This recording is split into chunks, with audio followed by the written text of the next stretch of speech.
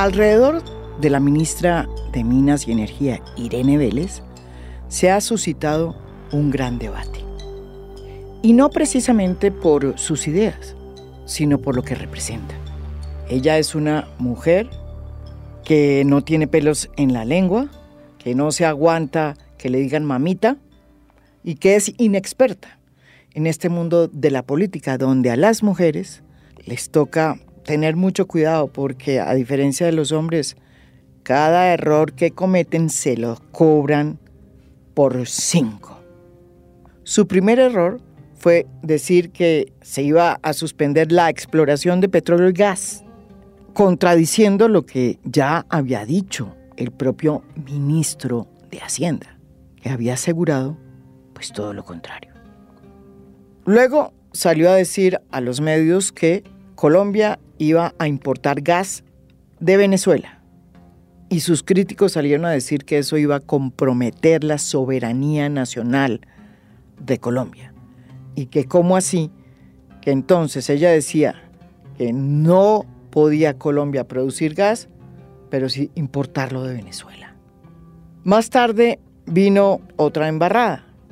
A pesar de que ella fue la primera ministra que se atrevió a decir que había que aumentar el precio de la gasolina, un anuncio pues no muy fácil de plantear ante la opinión pública, se equivocó a la hora de decir cuál era el déficit que tenía el Fondo de Estabilización de Precios de los Combustibles.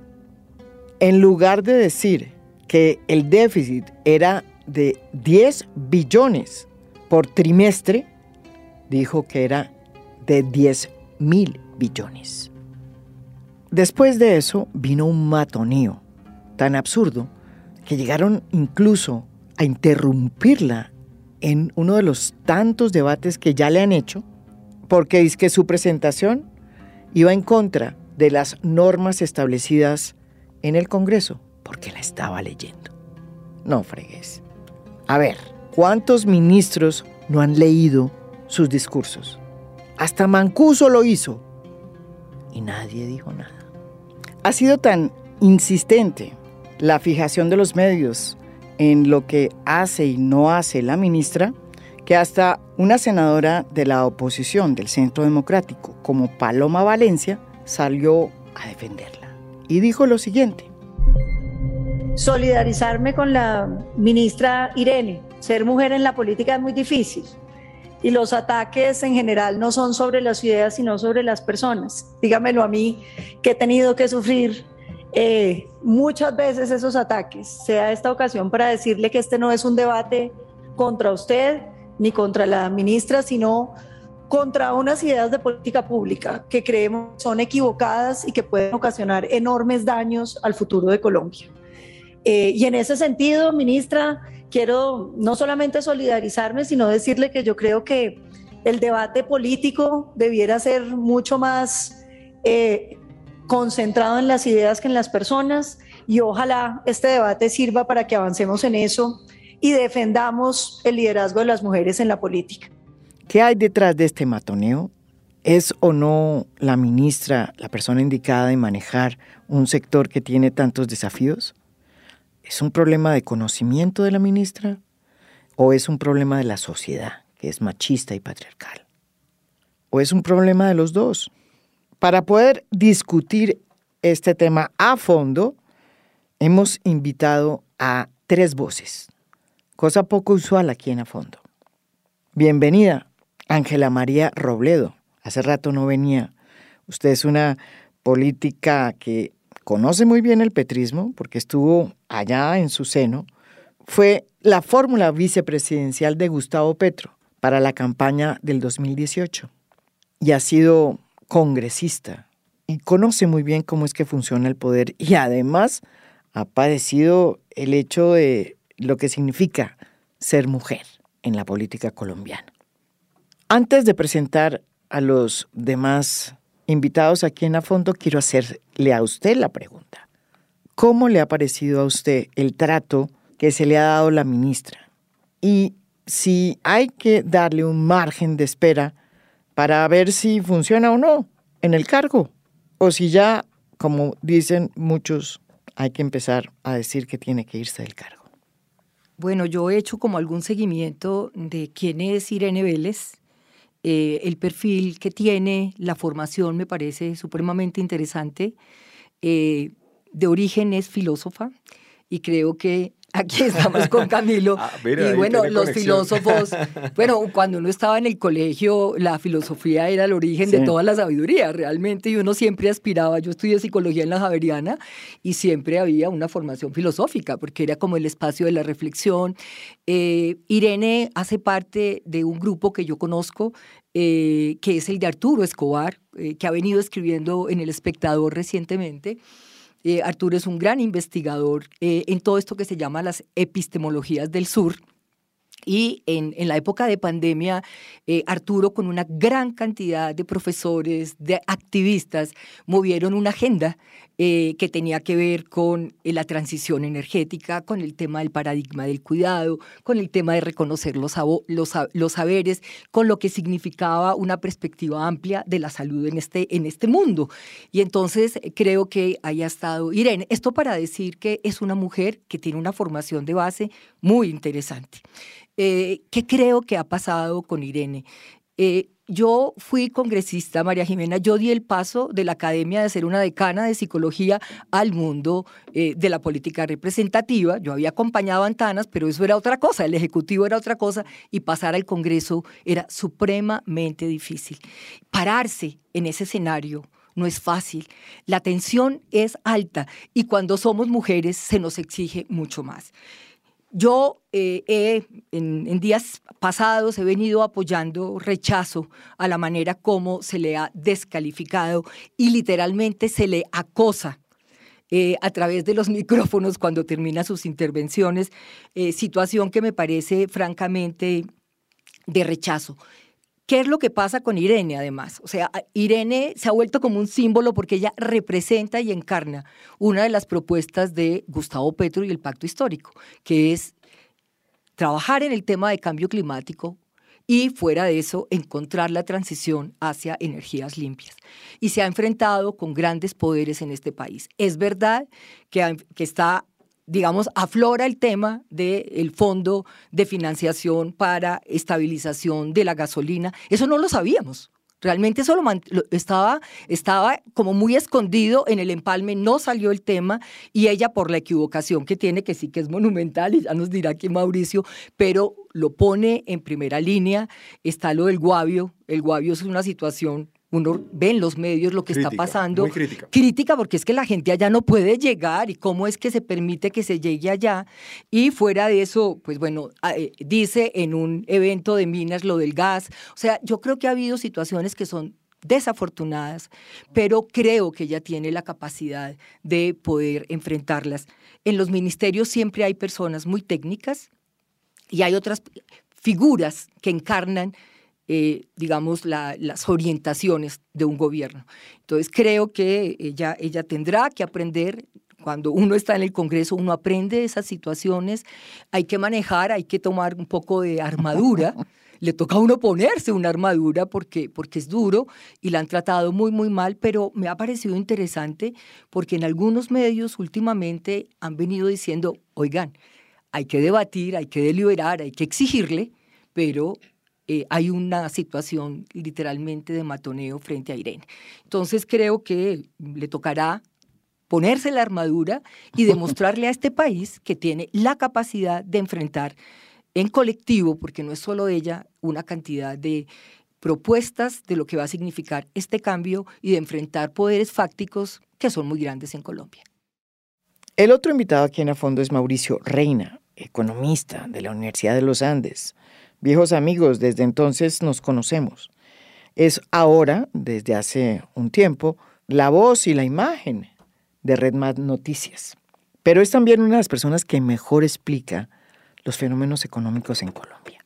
Usted, Mauricio Reina, ¿qué opina de la ministra Irene Vélez? Yo creo que en esta situación no hay blanco y negro. Aquí hay grises.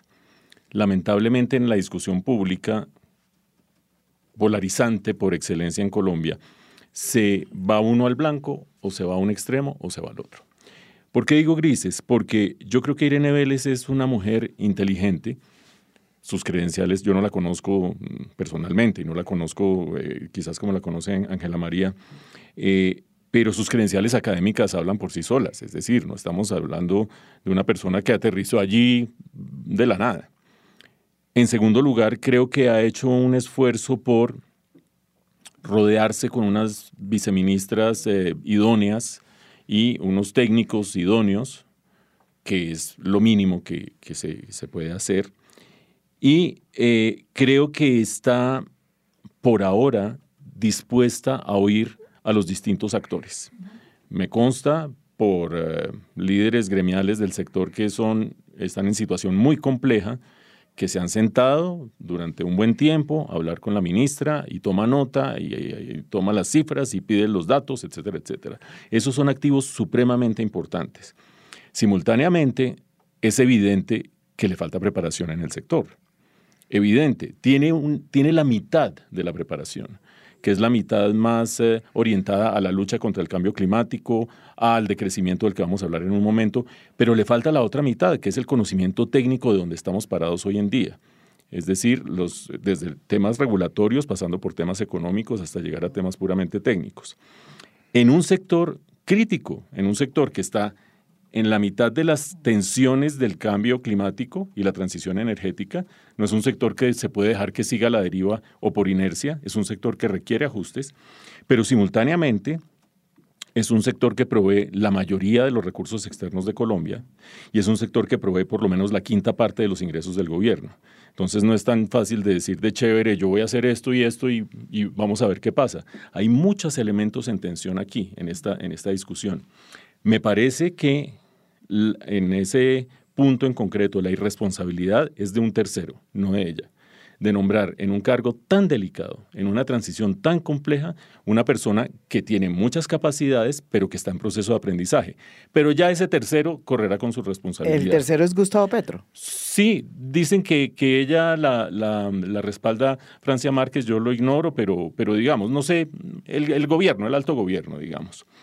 Ahora lo que necesitamos y a lo que le debemos apostar todos es a que ella aprenda lo más pronto posible las materias críticas, que tiene toda la capacidad, toda la información, toda la voluntad de hacerlo, sin que el matoneo la termine acorralando en una esquina. Porque el matoneo acorralándola en una esquina la pone a la defensiva, que ya vimos cómo es ella la defensiva. Se me callan los de la segunda fila, esta rueda de prensa se acabó, etcétera, etcétera. Cualquiera, creo que en esas circunstancias diría no me jodan más. No sé si le van a poner pito al joven, pero usted es una persona liberal, María Jimena. No me frieguen más y yo aquí no me dejo acorralar. Lo peor que le puede pasar a todo el sector y a toda la economía nacional es que esa cartera se vaya a extremos viscerales. Hay que ir con pausa, pero con rapidez también, agarrar los principales elementos que requiere la discusión. Es una transición y una transición se tiene que manejar con mucho cuidado.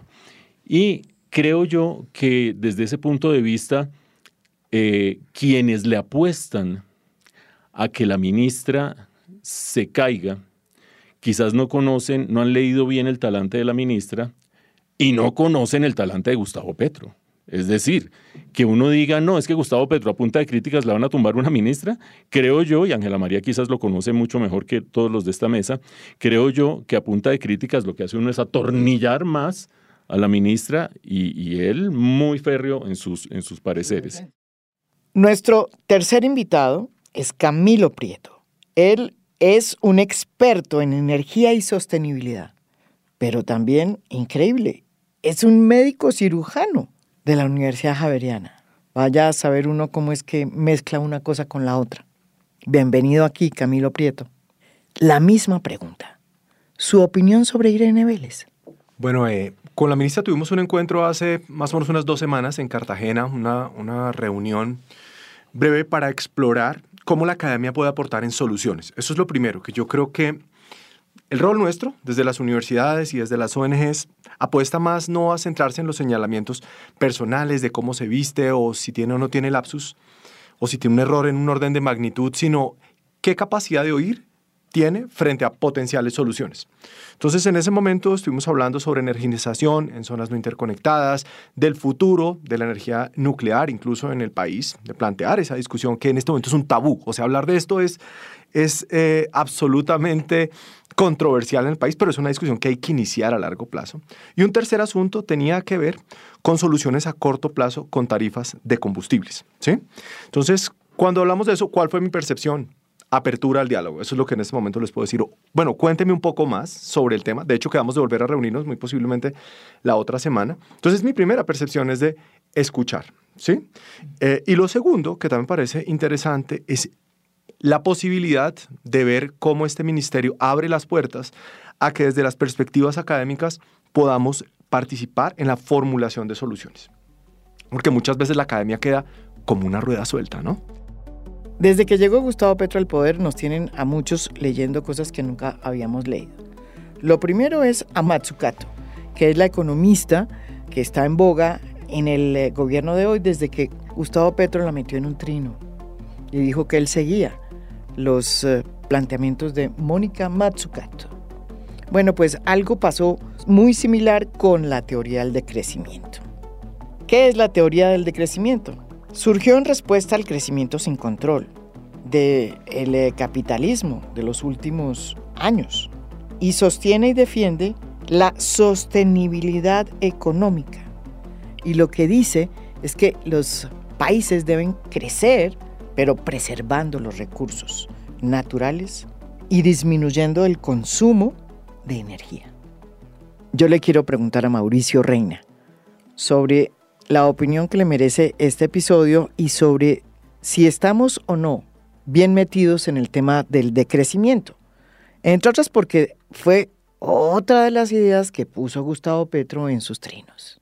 Me parece, el decrecimiento, María Jimena, ¿usted se acuerda que nosotros en nuestro pasado estuvimos en el Colegio Verde Villa de Leyva, por allá a finales de los 80, cuando salió el informe de Our Common Future, y Camilo me corregirá si no es así, se le dio por primera vez realce general a una idea que en ese momento quizás no se llamaba propiamente de crecimiento, pero es o cambiamos el modelo de desarrollo o nos morimos, sencillamente.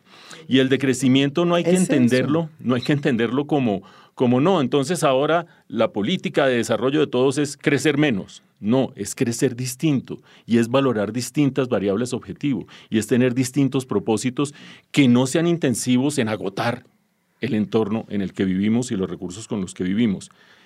Sin embargo, hay un pequeñito error protuberante en la manera como ella dijo las cosas. Y les vamos a exigir a los demás países que entren en estrategia de crecimiento. Ahí se muestra un poco esa inexperiencia, ese tránsito quizás de lo que es dictar una clase a lo que es estar al frente de una política pública. De hecho, cuando ella se refiere a los demás países, que son los de Europa, por ejemplo, pues ellos ya están en eso. Ellos ya están en esa discusión y van muy avanzados en una pelea y una discusión que se está dando y es un gran tema en este momento sobre la mesa. Un último punto. Si nosotros no ponemos en su dimensión el rol de esta ministra, importante, polémico, conflictivo, si no la ponemos en su justa dimensión, trivializamos ciertos temas críticos. Por ejemplo, el del decrecimiento. Cuando ella dijo eso y todo el mundo se murió de la risa, empezaron a aparecer todas las bibliografías, todos los autores, todo el mundo a revisar hacia atrás, ve, interesante esto, pero tiene sus bemoles y no sé qué. Si ese tema se pone sobre la mesa de modo idóneo y no con desdén, como vamos a exigirle al resto del mundo, o se acabó esta rueda de prensa, o allá los de la segunda fila se me callan, si no se ponen los temas de esa manera, hay una discusión muy interesante para tener. Entonces estamos en una cuerda floja, yo no sé para qué lado se irá a caer el acróbata, ojalá no se caiga y todos lleguemos al otro lado. Yo soy un convencido de que si en el primer año al gobierno de Gustavo Petro le va mal, nos va mal a todos. Del segundo año en adelante podemos hablar de otras cosas. Camilo Prieto, su opinión sobre esta manera como se está planteando la teoría del decrecimiento, que como lo dijo el propio Mauricio Reina, pues es vieja. En cuanto a su perspectiva del decrecimiento, digamos que sí tengo que decir abiertamente que no la comparto. ¿En qué sentido? Uno, en el escenario en el que es formulada. Sí, o sea, dentro del Congreso Nacional de Minería suelta la frase. Entonces, tal vez no sea el mejor escenario para hablar de esto.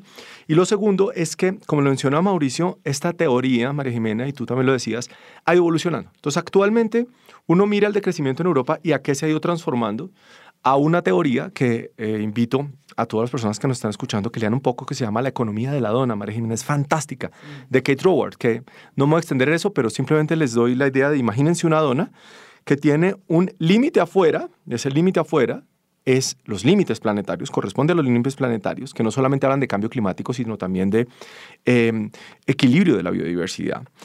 Y hacia adentro tiene, oiga, hay unos mínimos que tenemos que respetar en cuanto a equidad, en cuanto a bienestar social. O sea, esto no es solo un asunto de mirar la naturaleza y la estabilidad del planeta, sino también mirar al ser humano.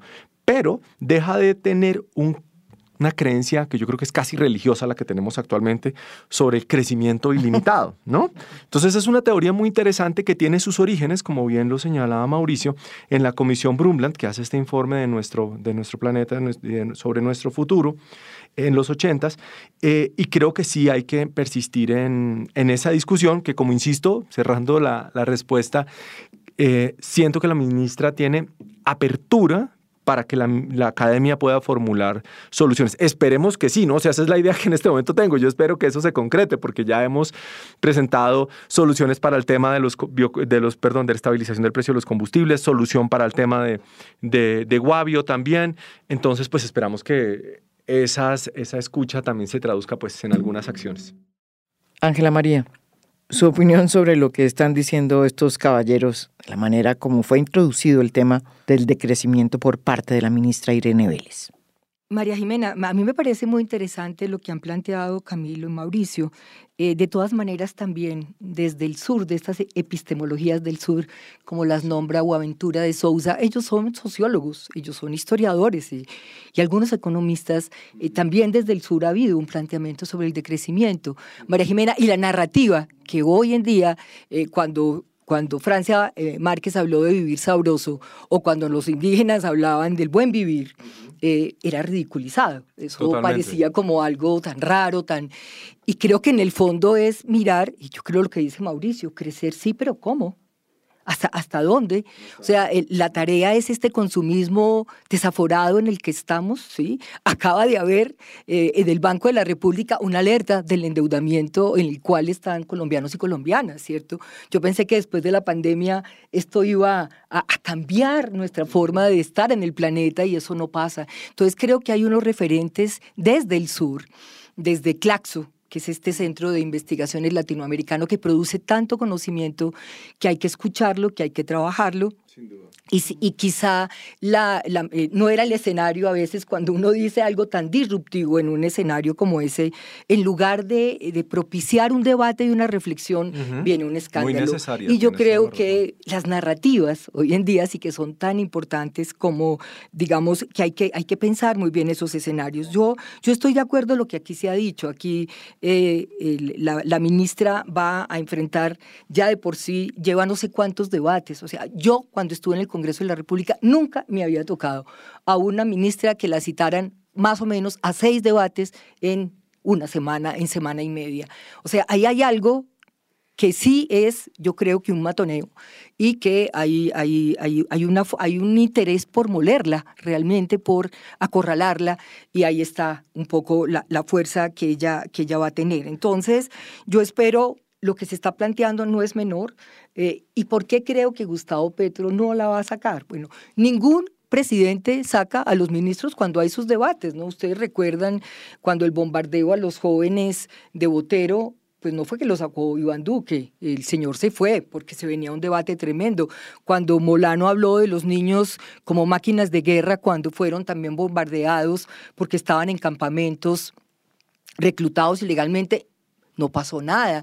Cuando la ministra de Transporte en el gobierno de Duque denunciamos que había sacado recursos y que tenía negocios extraños con la vicepresidenta, tampoco pasó nada. Yo nunca vi micrófonos encima preguntándole por qué habían sacado la plata de este país.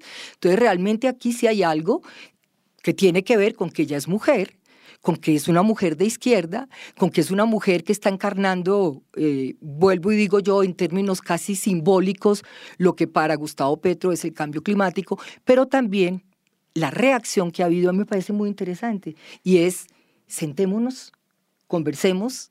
Después de que sale lo del tema de subir las tarifas de energía, hay una conversación que se tiene que hacer necesariamente. Sí.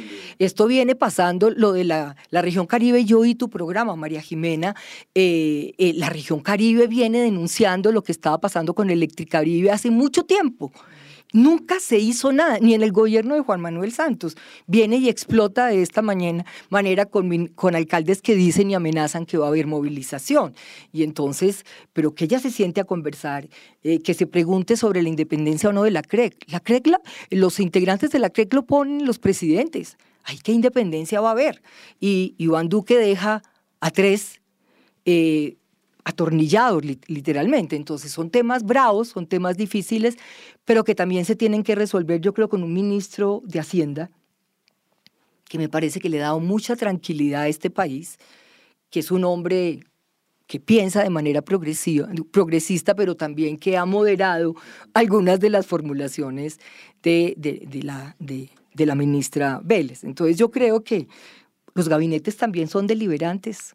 En los gabinetes no se milita, ¿cierto? Entonces, a mí esto me parece interesante y creo que Gustavo Petro, el presidente, no le va a pedir la renuncia, no por un capricho, sino porque ella está representando un elemento fundamental de Colombia Potencia de Vida, como es el programa del Pacto Histórico. Y por si fuera poco, el problema es que Minas y Energía tiene hoy todos los bollos posibles. Uno de los más grandes y más complicados es que a ella le tocó enfrentar uno de los compliques más grandes, anunciar el aumento en el precio de la gasolina. Y bueno, y se equivocó. Se equivocó en la cifra del déficit que tenía el fondo. Pero más allá de la equivocación, Mauricio, yo le quiero preguntar, ¿es o no lo que hay que hacer? Puede que se haya equivocado en la cifra, pero la pregunta ¿es la correcta manera de responder a una necesidad urgente que tiene el país o no lo es?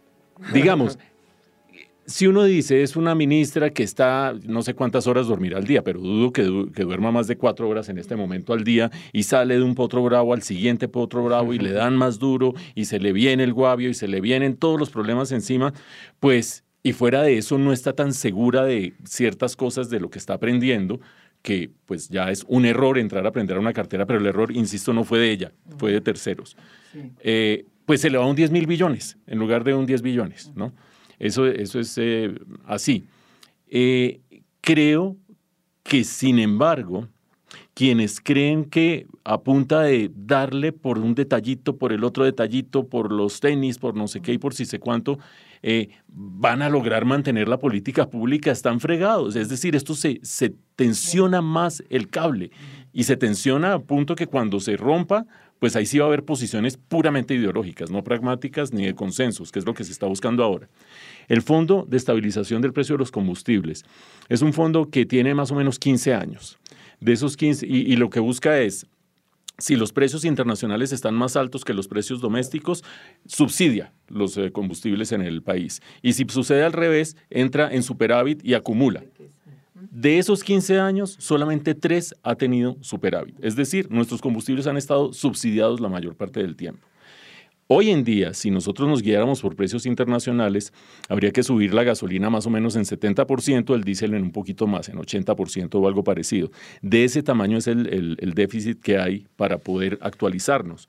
Pero eso va acumulando trimestre tras trimestre, va acumulando un déficit que va en contra del gobierno y que en este momento se lo está prestando Ecopetrol. Ecopetrol tiene unas cuentas por cobrar del gobierno que el gobierno no le está pagando y eso engrosa el déficit fiscal. No vamos a entrar en tecnicismos, pero el déficit fiscal, que hoy puede estar en un poquito más de 5% del Producto Interno Bruto, cuando uno le mete el hueco del precio de los combustibles, sube a 7% del Producto Interno Bruto.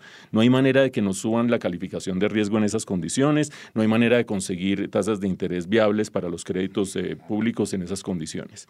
Y con ese contexto no hay otra alternativa que subir el precio de los combustibles. El gobierno recibió del gobierno anterior el pago del déficit del primer trimestre, porque este fondo se liquida trimestralmente, y cuando empezó, exactamente, cuando empezó el gobierno de Gustavo Petro no se había liquidado el segundo trimestre. Digamos que el gobierno anterior dice, yo pagué lo que tenía que pagar, listo. Pero se demoró muchísimo en empezar a corregir el precio de los combustibles, que son dos cosas distintas. Porque era un año electoral. No seamos bobos, sí. Porque era un año electoral. Y subir la gasolina, como debía ser desde el punto de vista económico, en año electoral era suicida desde el punto de vista político. Y el desprestigio de Duque era total. Y el desprestigio, claro, no tenía capital político para hacerlo. Entonces, ahora es imperativo subir el precio de los combustibles. No, que es que el problema es que eso es inflacionario. Pues vámonos por el otro camino. Si mantenemos un déficit fiscal del 7% del Producto Interno Bruto y no hay sostenibilidad fiscal, empiezan a salir capitales de Colombia a la brava. Y eso significa subir la tasa de cambio cada vez más y eso también genera presiones inflacionarias. Aquí no hay almuerzo gratis. Cualquiera de las dos salidas va a ser costosa para el país y la tiene que resolver este gobierno. Le tocó hacerlo. Camilo, hace muy poco los detractores de Gustavo Petro decían que no era factible verlo a él haciendo decisiones como esta, porque Petro era un populista. Pero ahora que está haciendo lo que ellos no esperaban, también lo critican. Camilo, ¿alguna reflexión al respecto? Pues acá hay dos elementos. Primero quiero hablar sobre la paradoja que implica lo que acabas de mencionar y segundo, ¿cómo puede uno buscar resolver algo de esa paradoja? ¿La paradoja cuál es? Para el bienestar de la economía y de los colombianos hemos necesitado subsidiar combustibles fósiles que calientan el planeta y que contaminan el aire. Esa es nuestra gran paradoja. ¿Y que subsidian carros privados, perdón? Sí, sin duda. Que subsidian una cantidad de compañías de tractores y de tractomulas. Pero así ocurre. Entonces miren esa paradoja. O sea, decimos necesitamos descarbonizar, el mundo lo sabe, pero a su vez para estabilizar parte de la economía estamos subsidiando fósiles. Sí, y eso hay que hacerlo. En este momento hay que hacerlo. Ahora, ¿qué es lo que ocurre? A mí me parece que esto no es una medida populista, para nada. Es una medida completamente responsable con la economía. Y hay que empezar a desescalar el subsidio que tienen los fósiles. Ahora, el asunto, María Jimena, es a qué velocidad. Porque algo que puede realmente colapsar no solamente todo el sistema de prestación de energéticos en el país, sino la economía, es disparar súbitamente el costo. Entonces, ¿qué es lo que nosotros hemos propuesto? ¿Cómo hacer para que este ascenso de los precios de los combustibles sea gradual? Entonces, inicio por decir lo siguiente, para facilitar la comprensión y la explicación de la propuesta. Por cada galón de diésel en el país que consumimos los colombianos, hay un 10% que es de biodiesel, ¿correcto? Y por cada galón de gasolina, un 7% es de bioetanol. Es decir, los combustibles líquidos no son puros, sino están mezclados. Eso es lo primero. Lo segundo, quiere decir esto que para calcular el precio final de los combustibles, uno tiene que tener el precio de producción de los biocombustibles, ¿correcto? Imagínense que en este momento, hoy particularmente, llevamos 6 meses de caída del precio del aceite de palma, del costo mundial del aceite de palma. ¿Qué quiere decir esto? Que el costo del galón de biodiesel baja, ¿correcto? Nosotros calculamos que cerca de unos 3.000 pesos por galón. Entonces, ¿qué pasa? ¿Para qué sirve esto? Si uno mira, esto se traduce en un ahorro de 300 pesos del galón de biodiesel, multiplicado por 160 millones de galones que se consumen en el país de diésel. Estamos hablando de mal contados 50.000 millones de pesos. Entonces uno dice mensuales, y uno dice, ¿y qué hago con esa plata? No sería necesario traducírselo al consumidor final porque el presidente ya dijo, el diésel no se toca. Vamos a tocar la gasolina corriente, el diésel no se toca. Entonces, la propuesta académica nuestra es, coja esos 50.000 millones de pesos mensuales y ayude mensualmente para ir reduciendo el déficit del fondo. Ahora, ¿y cómo se hace esto? María Jiménez, lo digo abiertamente, ojalá la ministra escuche este programa porque se lo hemos enviado a La Razón por todos los medios, se lo hemos dicho, pero no han adoptado esta estrategia. Es un asunto de voluntad ejecutiva. ¿Por qué? Porque lo que hay que hacer es coger la fórmula que tiene el ministerio para calcular el precio del galón del diésel y en este momento, o sea, si esa decisión la toman mañana en la mañana, pueden bajar el precio del galón 300 pesos. Esta propuesta que es académica, le quiero aclarar a la audiencia, desde hoy tiene respaldo de los gremios, porque ya hablamos con la Federación Colombiana de Biocombustibles y le dijimos, ¿usted qué opina de esta propuesta? ¿Le parece muy loco? Porque obviamente eso les castiga el precio a ellos, ¿no? Porque es pagarles 3.000 pesos menos a ellos por galón para que eso se traduzca en 300 pesos menos. Y la respuesta de ellos, que me pareció muy responsable, porque yo pensé que íbamos a tener ahí una controversia, fue, estamos de acuerdo. Y de hecho pusieron un trino al que dijeron, estamos completamente de acuerdo. Entonces fíjate que hay un acuerdo de la academia, María Jimena, acuerdo de la industria para decirle al gobierno nacional, mire, acá hay una estrategia para que usted vaya desescalonando gradualmente. Ahora, ¿cuál es el riesgo que tiene este desescalonamiento, aparte de lo que ha señalado Ángela María y que también ha señalado Mauricio? Es que por la diferencia de precios que vaya a existir entre la gasolina y el diésel, vamos a suponer que una familia colombiana dice, voy a comprar un carro nuevo, un carro familiar nuevo. ¿Cuál me compro? ¿Uno de diésel o uno de gasolina? ¿No? Entonces, estamos hablando de carros familiares, una camioneta familiar. Entonces está ese riesgo. Nosotros también hemos planteado la estrategia de diésel al gobierno nacional. Si no sube, yo me la compro. Exacto. De diésel. ¿Y cuál contamina más? Diésel, sin duda, ¿sí? Así sea Euro 6, Euro, lo que quieran, pero el diésel contamina más. Entonces, lo que nosotros le hemos dicho al gobierno nacional es, oiga, abra opciones y estimule energéticos alternativos, como el gas, como el GLP, como electromovilidad, como los híbridos, que en este momento son carísimos. O sea, tú miras un híbrido en este momento en el país y es carísimo, es un carro de lujo. Entonces, ahí nosotros consideramos que estimulando esa movilidad podemos evitar que estos carros diésel nuevos pues empiecen a ganar espacio en el país. Pero además del bollo del aumento del precio de la gasolina que va a tener que anunciar en próximas semanas, pues le cayó también el tema de las altas tarifas de energía de la costa, hecho que motivó que el propio presidente Gustavo Petro, en un foro con los empresarios del sector de servicios públicos, Andesco, le dijera claramente que la ministra era la encargada de intervenir a la CREC, que es la Comisión Reguladora de Energía y Gas, con el propósito de que se mitigara el tema de las altísimas tarifas de energía, sobre todo en la costa norte del país. Como si ya no tuviera problemas, Ángela María, ahora a la ministra también le toca empezar a negociar con el sector de servicios públicos cómo hace para bajar esas tarifas. Y si no lo hace, pues va a tener que intervenir la CREC.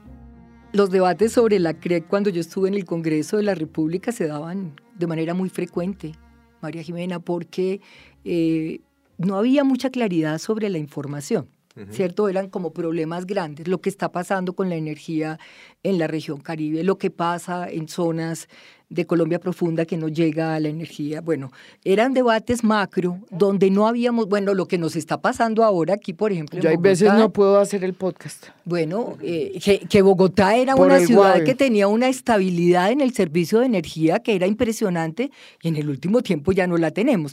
Pero eran digamos, denuncias muy generales y sobre todo en época electoral, que era cuando los congresistas pues se posesionaban en esos temas. Pero la CREC siempre nos pareció en algunos de los debates, yo participaba en la Comisión Séptima en ese tiempo. Técnica. Que era una discusión técnica, pero que también había, porque se denunciaba que estaban atados a intereses de las grandes, digamos, fuentes o de quienes producían la energía o de quienes la transportaban, ¿cierto? O de quienes la distribuían. Y entonces que no había mucha claridad respecto a los integrantes de la CREC. ¿Qué es lo que pasa ahora? Ese problema que venía viéndose de las altas tarifas de energía en el gobierno de Iván Duque, lo estaban viviendo, o sea, él recibió ese problema. Por eso incorporan este artículo en la ley de plan de desarrollo y deja abierta la intervención. Creo que como suele ocurrir en el gobierno de Iván Duque, él dejó que estos temas se acumularan, ¿sí? Y vuelve ahora y revienta. ¿Qué es lo que hemos oído? Y le oí en una de las declaraciones a la ministra Vélez, que va primero a buscar un espacio de conversación, de concertación. Y quizás si no funciona, se viene la intervención. Pero sí, constitucionalmente el presidente lo puede hacer. Esas comisiones pueden ser intervenidas, o sea, no sería una actuación ilegal, pero son señales que no son buenas, ¿cierto? En un momento como estos, donde Gustavo Petro tiene que como le pasa a la ministra, mostrar su capacidad total como mujer y como filósofa formada y que puede manejar este potro tan bravo que le tocó a Gustavo Petro, cada paso que va a dar, porque están todos los ojos encima de él, tiene que mostrar que él está cumpliendo la Constitución, que él no va a tomar decisiones que pongan en riesgo la economía del país. O sea que a él le toca, con pies de plomo, moverse en estos temas. ¿Por qué llegamos a esta situación, Mauricio? ¿Por qué al gobierno del presidente Gustavo Petro le tocó recurrir a un artículo de una ley que le permite intervenir la CREC para solucionar un tema que viene de atrás? ¿Qué pasó? Yo creo que aquí tampoco hay posiciones absolutas.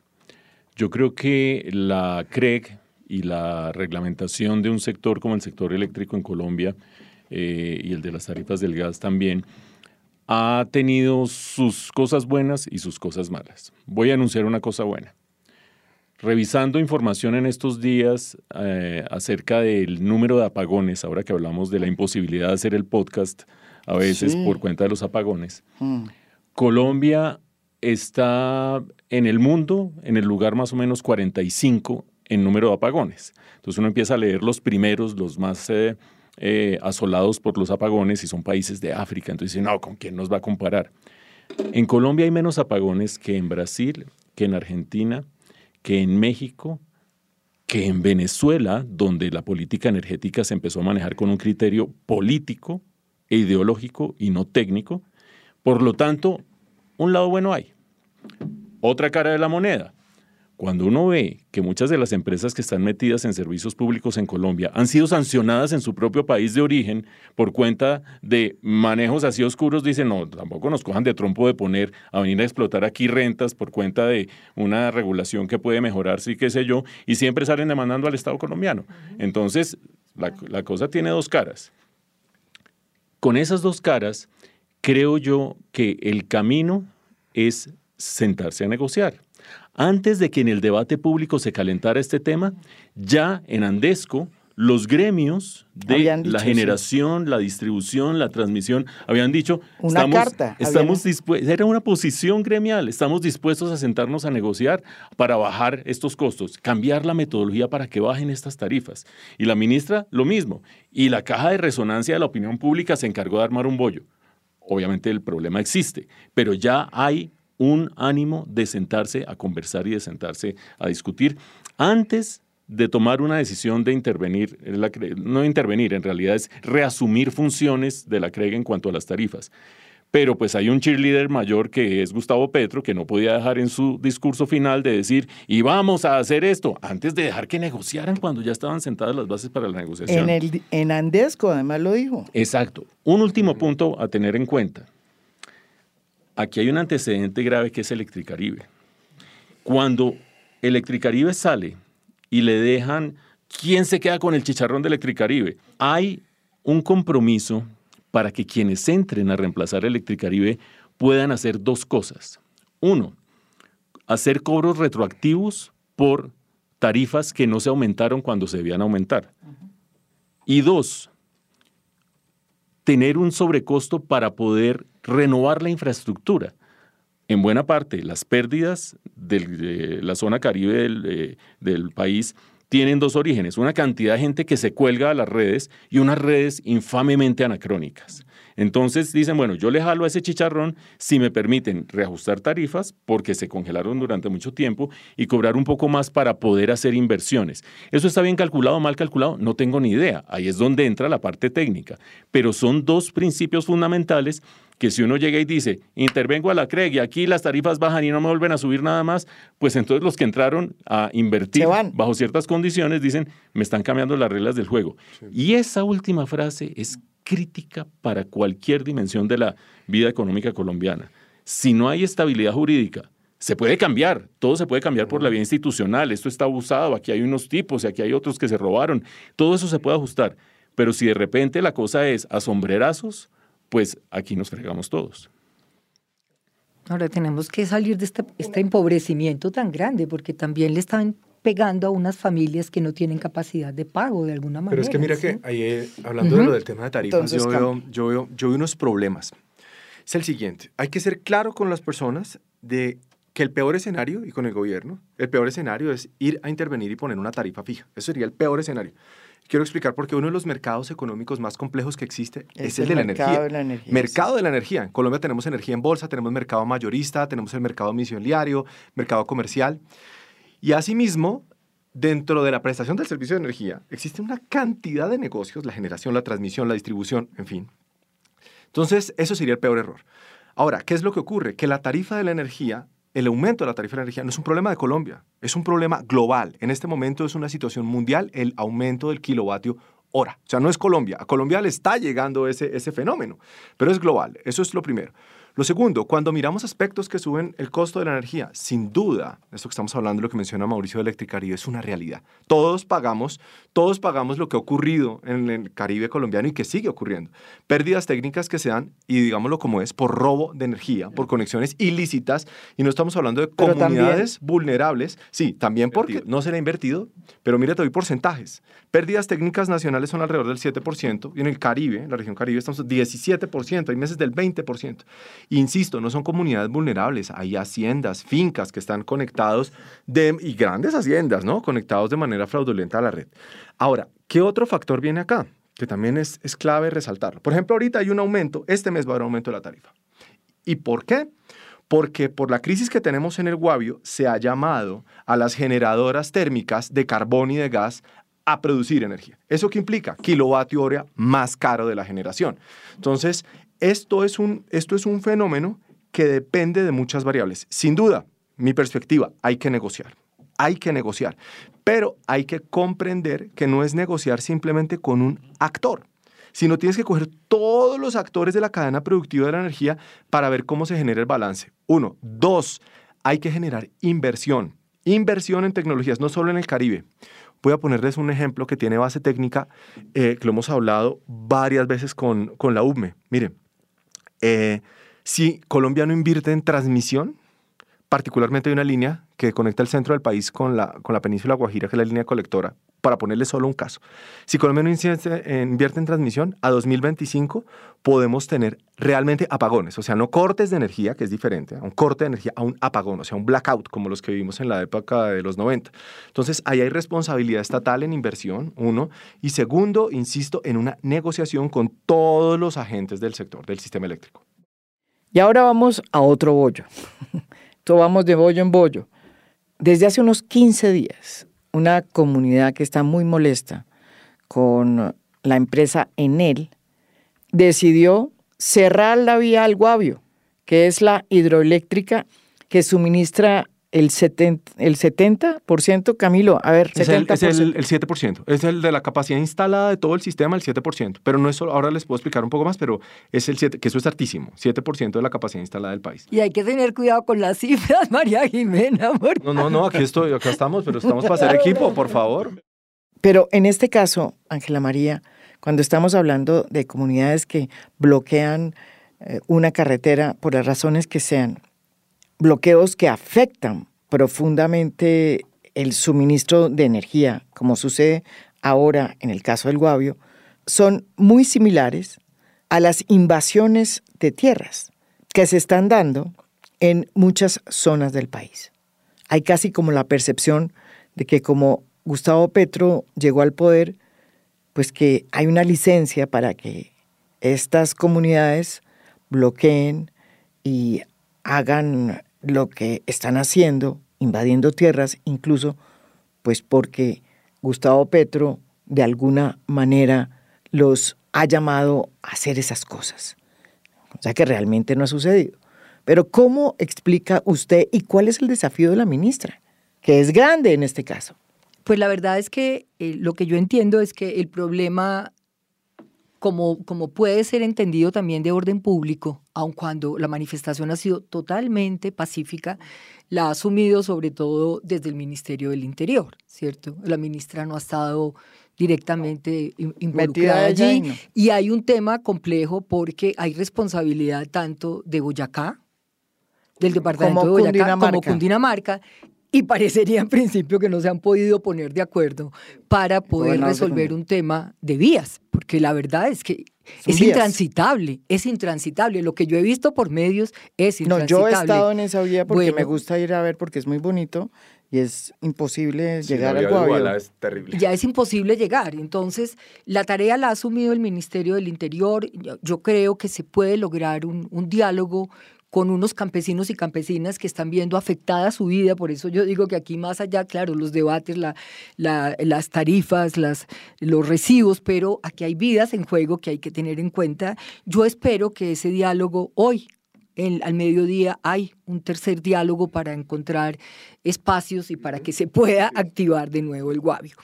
Pero creo también, ahora la ministra creo que debería también estar en esa conversación, pero no ha podido hacerlo porque es verdad, lleva siendo citada al Congreso a debate de control político muchas veces. Y quiero decir algo que me parece interesante. Miren que se había dicho que si en presidencia y en presidencia de Senado y Cámara iban a estar personas del pacto histórico, no iba a haber garantías para los debates de control político, y ha habido todos. O sea que yo creo que eso es interesante. Ha sido muy duro para la ministra, tanto que dijeron que le iban a demandar por pánico económico, ¿sí? Cuando, por lo que dijo sobre el tema del gas, por todas estas cifras equivocadas. Es la primera vez que dicen, y a Carrasquilla nunca dijeron que lo iban a demandar por pánico económico cuando nos llevó a las calles por casi dos meses y medio, ¿cierto? Esas son las diferencias, pero quiero mostrar que es un Congreso que está siendo garante, que la ministra ha tenido que asumir que esta tarea va a salir, porque además con lo que está ocurriendo con tierras, claro, veníamos de un régimen muy policivo, muy represivo. Yo no justifico ninguna toma de estas, pero me parece que hay un poco como un sentir que llegó un espíritu más democrático y que la movilización va a tener muchísimas más garantías. Eso es muy importante, pero también es un llamado, por ejemplo, a la comunidad del Guavio, porque lo que está pasando allí no solo va a afectar a las poblaciones o a las élites colombianas, no, a las familias más pobres de este país. Entonces, el Ministerio del Interior está tomando el tema por ahora como un tema de orden público, pero el impacto que tiene en todo este tema de la política energética es total, porque esa es la globalidad, yo creo que de los problemas que estamos enfrentando. Vamos a ver, bueno, Alfonso Prada es un curtido político que viene de huestes clientelistas previas y él sabe cómo se mueve el asunto.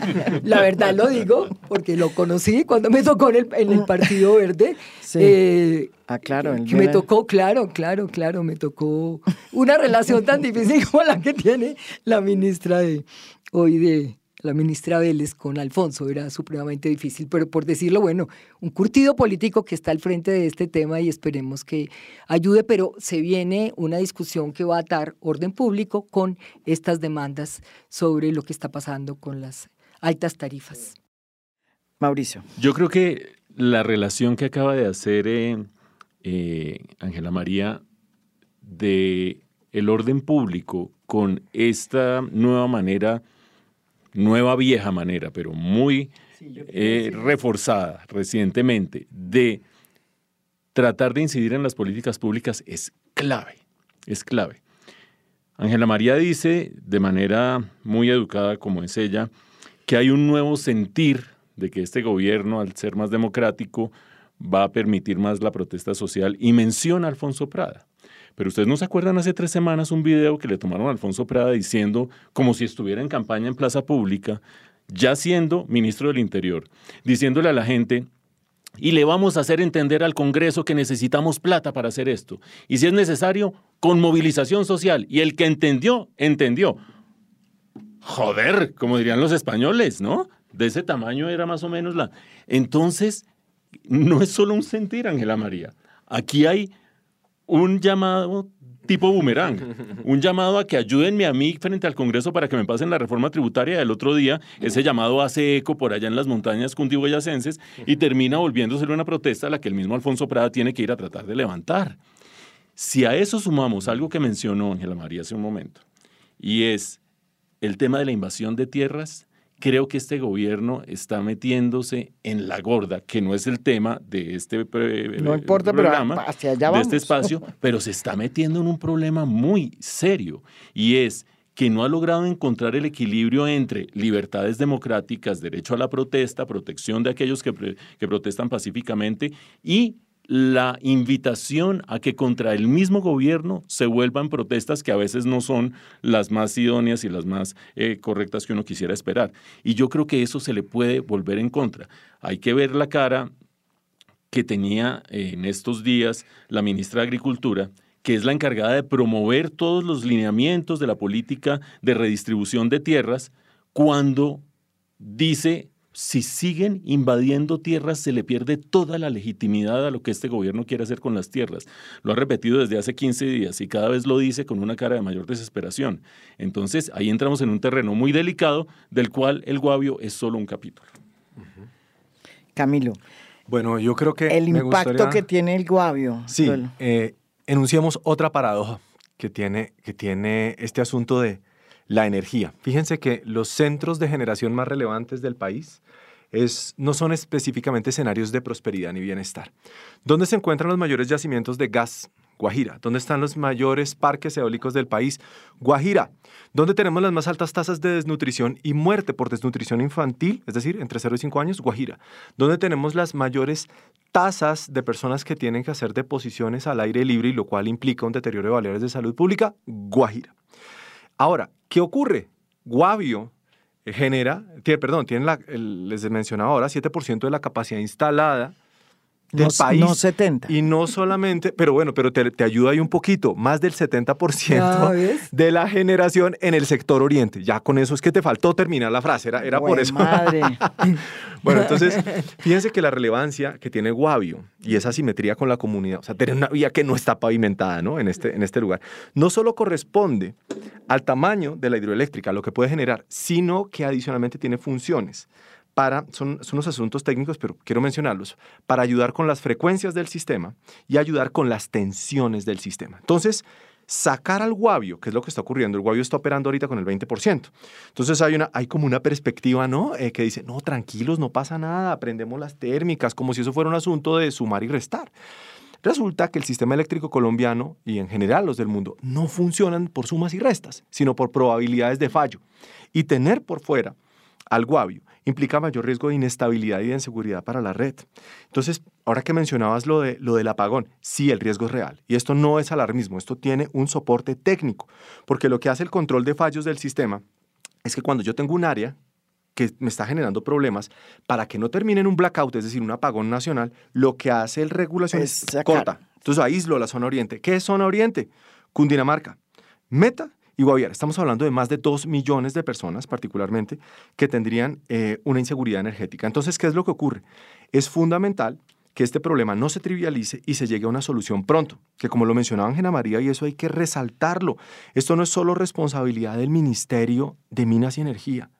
Y es más, ni siquiera tanto el de transporte, porque como estamos hablando de una vía terciaria, la regulación nacional nos dice que estas vías terciarias terminan siendo una función de la gobernación. Del gobernador. Entonces el gobernador es el que tiene que estar allá en la jugada resolviendo un problema que es de años atrás. Y hay que evaluar, bueno, venga, ¿cuánto tiene el Guavio está recibiendo por regalías? ¿Cómo se están invirtiendo estas regalías por esta generación que está prestando? Entonces, fíjense cómo un problema que ha venido escalando, yo no entiendo esto, cómo se permitió llegar hasta acá. O sea, que lleguemos a solo el 20%. Y esto si no se resuelve, les voy a dar la fecha 0. 27 de septiembre, fecha 0. O sea, si el 27 de septiembre esto no se ha arreglado, se apaga el Guavio. Y se los digo hoy acá y no... ¿Y qué pasa si se inestabiliza la confiabilidad y seguridad de la red? Eso es clarísimo. Y no es... mire, ¿y el efecto cuál es en términos cristianos? Puede pasar que haya corte de energía, un apagón en la zona oriente que les acabo de mencionar. Porque si no hacen ese apagón, si no generan ese apagón, empieza a volverse toda la red, empieza a volverse un desorden. O sea, ¿tú crees que la matriz energética que decían ayer en el debate no alcanza a compensar? Es que les explico, mire, el sistema, sí. Claro, el sistema genera, o sea, si uno lo mira en números, dice Colombia produce más de lo que necesita. Eso es claro. Eso se llama una excedencia, eso es clarísimo. Pero lo que pasa es que el sistema no funciona con sumas y restas, sino con algo que se llama criterios de probabilidad de fallo. Entonces, si yo saco al generador hidroeléctrico más importante del país, las probabilidades de fallo aumentan. Entonces, fíjense que esa teoría de las personas, porque yo escuché a varias personas que tienen ese planteamiento de no se preocupen, Ayer en la tarde, XM, que es la operadora que hace los despachos, donde se hacen los despachos, sacó un comunicado en el que dice, mire, si el guavio se apaga, tenemos aumento de la probabilidad de fallos. Conclusión, así Colombia produzca más de lo que consume, no tener un generador como el guavio es supremamente preocupante. Entonces, es una situación que hay que resolver no en un ratico, no, ya, porque ya les dije, tenemos tiempo cero, es la hora cero, es el 27 de septiembre, cuando tendrían que apagar la última turbina, solo queda una, y una pequeñita, una 150 y una de 5 megavatios, a ese día tienen que apagarla por mantenimiento. Entonces, hay que resolverlo como sea. O sea, bueno, no como sea, pero hay que resolverlo de la mejor manera, pero pronto. Y sí habrá tiempo para eso, porque es que esto toca hacerlo muy rápido, ¿no? Ellos establecieron ministros y todo. Mauricio quería decir algo. No, creo. Yo digo que el 27 de septiembre es ya, ¿no? El 27 de septiembre, la fecha crítica, claro, es ya. Pero, 11 días. Eso era una cosa que quería decir, pero la otra era preguntarle a Ángela María, que conoce bien a Gustavo Petro. ¿No lo conoces bien? Se ríe. Mira, tú que amas la literatura, sabes que ahí se dice, somos un profundo misterio, dice Thomas Mann. ¡Epa! Bueno, entonces no me la pudo contestar. No, pero no, pero hágasela, a ver qué contesta. Es que cuando yo oía ayer la locución de Gustavo Petro, yo decía, esto se va a parecer tanto a los consejos comunitarios de Uribe, que es el gobierno directo, es la relación directa entre el gobernante y el pueblo, que es además, es muy propio de los regímenes autoritarios y regímenes populistas.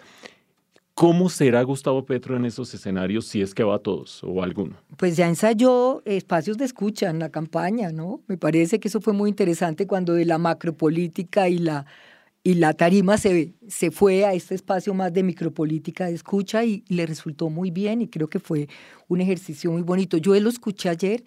Creo que es un enorme reto, pero ese reto lo tenemos en las sociedades en general, que es equilibrar como esas tres patas de la democracia, la deliberativa, la participativa y la representativa. Yo lo veo mucho más con disposición de diálogo, abrió espacios, tan pronto ganó, se fue a hablar con todo el mundo, está invitando a todo el mundo. María Jimena, a los procesos, hablando de un gran acuerdo, creo que es una propuesta que viene, esta es un ágora, como se dice, un ágora, aquí vamos a volver un poco a la ágora griega y es lo que vamos a mirar. Yo quiero pensar que va a funcionar, que es un espacio de diálogo, que va a encontrar puentes, esa democracia participativa que necesita expresarse en Colombia, que ha estado tan reprimida con la democracia representativa, porque esto se traduce en metas, en propuestas y en fuentes de financiación. ¿Cómo es que es la frase de Thomas Mann? Que somos un profundo misterio, lo somos dice. Somos un profundo misterio. Claro. Yo quiero sobre esa frase plantear... En José y sus hermanos está. Sí, yo quiero plantear sobre esa frase la siguiente reflexión. Yo estoy de acuerdo con Ángela María en que Gustavo Petro arrancó con un talante de apertura, de diálogo, de aproximación, y de repente se viene ese tuit que califica a 62% de los chilenos que votan libremente en contra de una constitución que no les gustó, los califica de pinochetistas, los califica de dictatoriales. Somos un tremendo misterio, Ángela María. Sí, claro, él tiene sus lances duros, pero está haciendo un esfuerzo, yo creo. Al finalizar este podcast, se conoció la noticia de que la ministra Irene Vélez, en compañía del ministro del Interior, Alfonso Prada, lograron sacar adelante la negociación con las comunidades que estaban frenando el paso al Guavio y levantaron el bloqueo. Un punto para la ministra. Esto es A Fondo, un podcast original de Spotify. Mi nombre es María Jimena Duzán.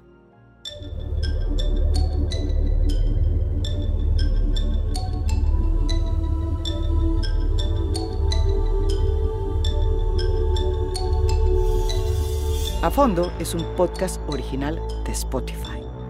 Producción general, Lucy Moreno. Editor de contenido, Michael Benítez Ortiz. Edición de audio, Carlos Bernal y Blue Velvet. Música original del maestro Oscar Acevedo. Por Spotify, la producción fue de Sara Barrett. Supervisión de producción, Sofía García Ramos. Business Affairs, María Valero. Por marketing, Marta Rodríguez. Comunicación y prensa, José Echeverri. Editorial, Patricia Cordero. Legal, Janet Vázquez. Gracias por escuchar. Soy María Jimena Duzán.